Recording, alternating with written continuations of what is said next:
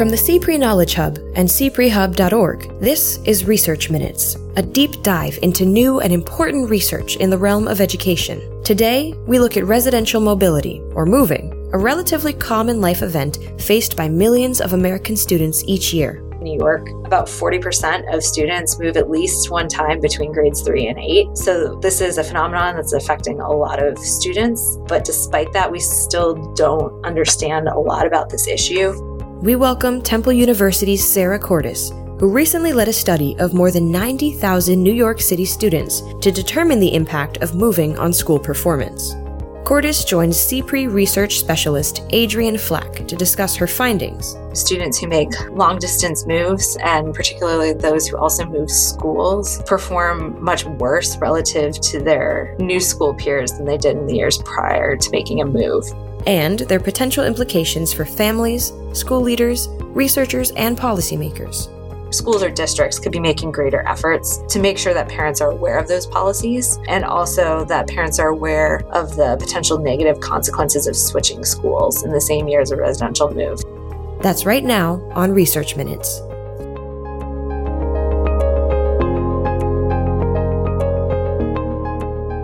I'm Adrienne Flack, research specialist with the Consortium for Policy Research and Education. Today, I'm happy to be joined by Sarah Cordes, assistant professor with the Temple University College of Education and lead author of a new study, The Effect of Residential Mobility on Student Performance, Evidence from New York City. Sarah, it's a pleasure to have you with us today.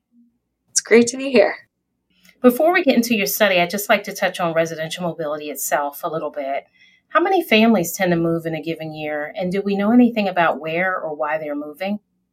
So when we look nationally, it turns out about 45 million people move every year. So that's a lot of people.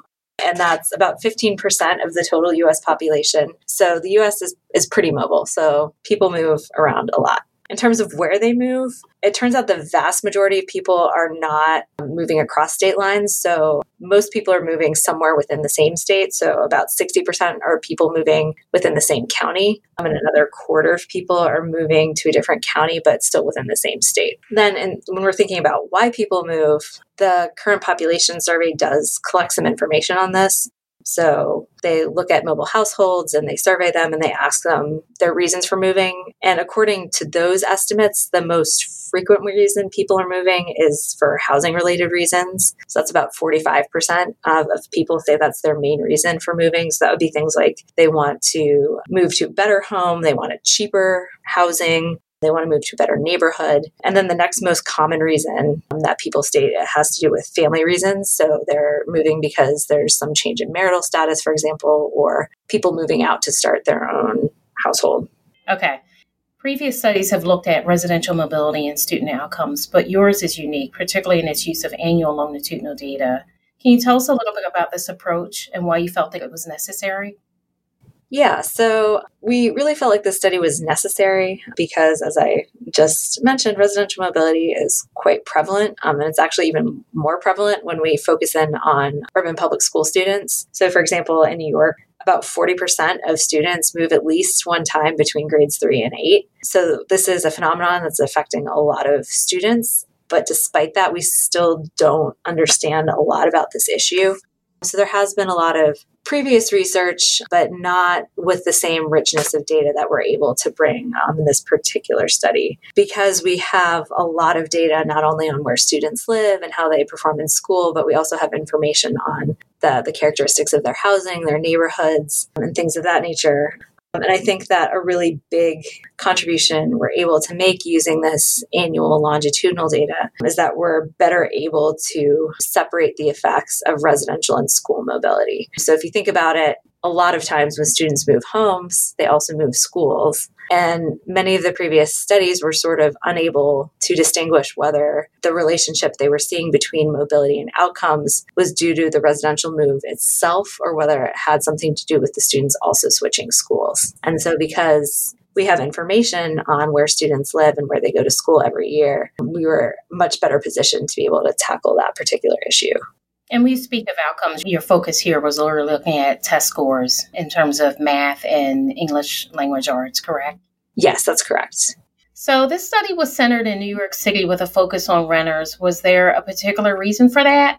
Part of the reason had to do with the richness of the data that we have available in New York, but also because New York is really similar to a lot of other large urban school districts in many ways. So like many other urban districts, the population of students in New York is highly mobile, which gives us a good opportunity to study this question because there's a lot of students moving. Also, like other urban districts, the population served by the New York City public schools is highly economically disadvantaged and also racially and ethnically diverse. Even though we were examining this question in one particular district, the results really do have the potential to be transferred to other large urban districts. And then you also asked why we focused on renters. So we did that for a couple of reasons. So first is we think this is a particularly important population to study. So renters are more likely than their peers in owner-occupied housing to be economically disadvantaged. And this group is also more likely to be mobile. So we're particularly concerned about the impacts of residential mobility for this group of students, not only because they move more frequently, but because they may have fewer resources to sort of buffer any negative consequences of the move. So the renter status was really a proxy for socioeconomic status, so to speak. Yeah, partially. A second reason we did this is that part of our study design relies on examining the outcomes of students who move because their building was sold. And so the idea behind that decision was that the timing of a building sale really shouldn't be related to anything going on that might affect a student's performance, but that assumption really only works for renter households. Gotcha. Okay. So I wonder if you could walk us through your study design a little bit. What were you hoping to learn and how did you go about finding it? We were hoping to learn sort of 4 key things from this study. So just first, what's the impact of residential mobility? And we wanted to look at that both in the short term, in the year of the move itself, but also in subsequent years to see if there were lasting impacts. The second thing we wanted to know was whether the effect of residential mobility varies with how far a student is moving. So this is something that a lot of previous research has sort of hinted as something that might matter, but we don't have a lot of empirical evidence. Then we wanted to, as I mentioned previously, sort of do a better job at tackling this question of whether the effects of residential mobility are explained by school mobility or whether there appears to be other things going on. And so that was sort of our final question, is looking at other potential mechanisms that could explain the effects of residential mobility. And then in terms of how we actually went about answering these questions, really the main technique we used is a student fixed effects approach. So in that type of analysis, basically each student is serving as his or her own comparison group. So the nice thing about this is it really controls for anything time invariant about a student or family that may explain their mobility. So if you think about it, people who move are very different than people who don't. So movers may just come from families that are just inherently more unstable, in which case we might expect those students to perform worse anyway. So the nice thing about student fixed effects is that it accounts for that. Okay. Why don't you tell us a little bit about your findings? What did you learn from doing this study? I think probably the most surprising thing we found is that while some residential moves have negative effects, there's actually a set of residential moves that are good for student performance. So anytime we tell people our results from the study, they're quite surprised. I think the common wisdom is that mobility of any kind is bad, but there does appear to be this set of moves that are good for students. And specifically, those would be moves where students are making a short distance residential move, but they're not changing schools. And so students who are making those short distance moves, what we see is that they experience positive impacts in reading and math performance, not only in the year of the move, but those are actually sustained in the years following a move, which was, I don't want to say unexpected, but it's surprising to many people. Is that something that was different in prior studies? So prior studies really hadn't been able to distinguish the short from long distance moves. They'd really just lumped all of them together. And really, the vast majority of prior research finds that at least when you look at residential mobility that way, that residential moves are bad. Gotcha. Okay. So your study provides some clarification about that. Yes. And so we do see that long distance moves, on the other hand, are bad for performance. So they have a negative and persistent effect in both subjects. And that's actually true regardless of school mobility.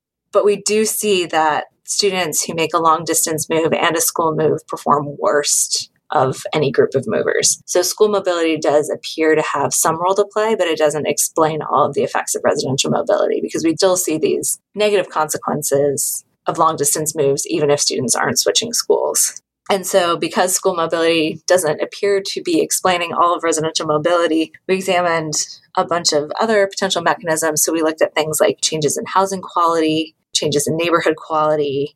We also looked at changes in how a student performed relative to his or her school peers. And then the final thing that we looked at was changes in exposure to a student's third grade neighborhood peers, which we used as a proxy for social capital. And so what we ended up finding is that those positive impacts of short distance moves really appear to be explained by changes in housing quality. So students who make short distance moves, it looks like they're moving to better buildings and they're not really experiencing any other change. So they're getting this benefit of living in a better building, which then appears to translate or may translate into better performance at school. And then when we look at those long distance moves, the negative impacts appear to be explained by a combination of things. So first, students who make long distance moves, and particularly those who also move schools, perform much worse relative to their new school peers than they did in the years prior to making a move. So what we think may be going on is these students are experiencing a sort of small fish, big pond phenomenon where they're attending slightly better schools, but where they may be underprepared for whatever is being taught in the classroom. And so previous research has shown that this sort of small fish, big pond phenomenon has negative consequences for academic self-concept, which may actually help explain why these long-distance moves sort of have persistent impacts beyond the initial year of the move. Another thing that we see is that students who make a long-distance residential move are traveling further to school. So that may also incur a cost on performance. You know, if you have a long commute every morning and every afternoon, it may leave you less time for things like sleep and homework, which may translate into lower performance. And then the last thing we find is that students who are making these long distance moves lose more social capital. So that may also explain some of what's going on. Thank you. So given that your data was drawn from a period in which the Great Recession occurred, I wondered if you have any thoughts about how that might have influenced your findings. Yeah, so that's a great question, especially because the Great Recession was accompanied by a number of phenomena that you might think would impact mobility. So, for example, there was a lot of job loss, which may lead to people moving homes, also foreclosures with the accompanying housing crisis. And so when we looked at our data, this does bear out a little bit. So we do see that there's an uptick in student mobility during the Great Recession. And we did want to sort of understand the extent to which this might be affecting our findings. I think ultimately what happened is that we saw more students moving, but it doesn't appear that the actual impact of residential mobility was any different during the recession. So basically, we probably just had more students experiencing the consequences of mobility due to the time period we were studying. That would make sense. So why don't we talk about the implications of your findings? What would you say are some of the big takeaways for policymakers or practitioners or other stakeholders? So I think the first takeaway is that since we find that residential moves accompanied by school moves are particularly harmful, it's really important for districts, to the extent possible, to have policies that allow students to remain in their same school following a residential move. So this is already federal law for homeless students under McKinney-Vento, but the same protections don't always apply to mobile students who aren't also experiencing homelessness. New York City actually already has this policy in place. So in districts like New York City or others that already have a policy where students can remain in their school, I think the findings suggest that schools or districts could be making greater efforts to make sure that parents are aware of those policies and also that parents are aware of the potential negative consequences of switching schools in the same year as a residential move.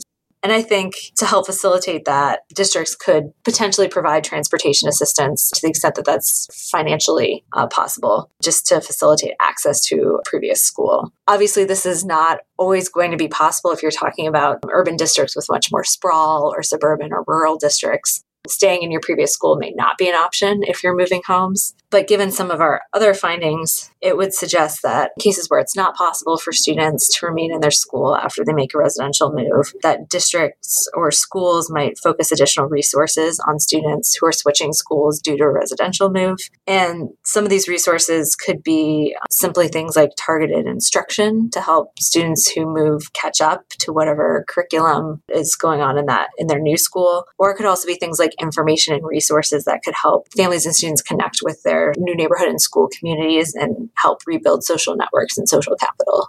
What about opportunities for future research in this area? What would you like to tackle next, maybe yourself and your team? Or what would you like to see maybe another scholar pick up the ball on this topic?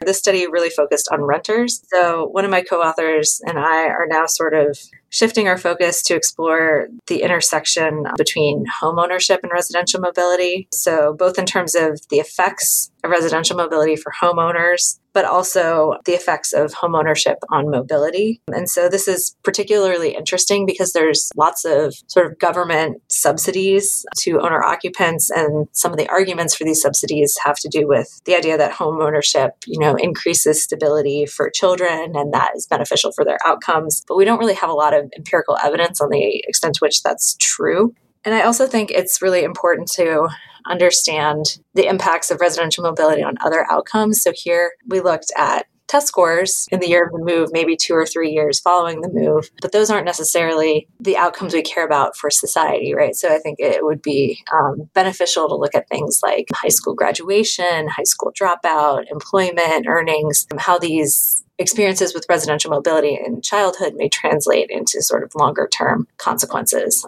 because I think that's ultimately what we really care about. And, these test scores, changes in test scores may translate into those longer term outcomes, but that may not necessarily be the case.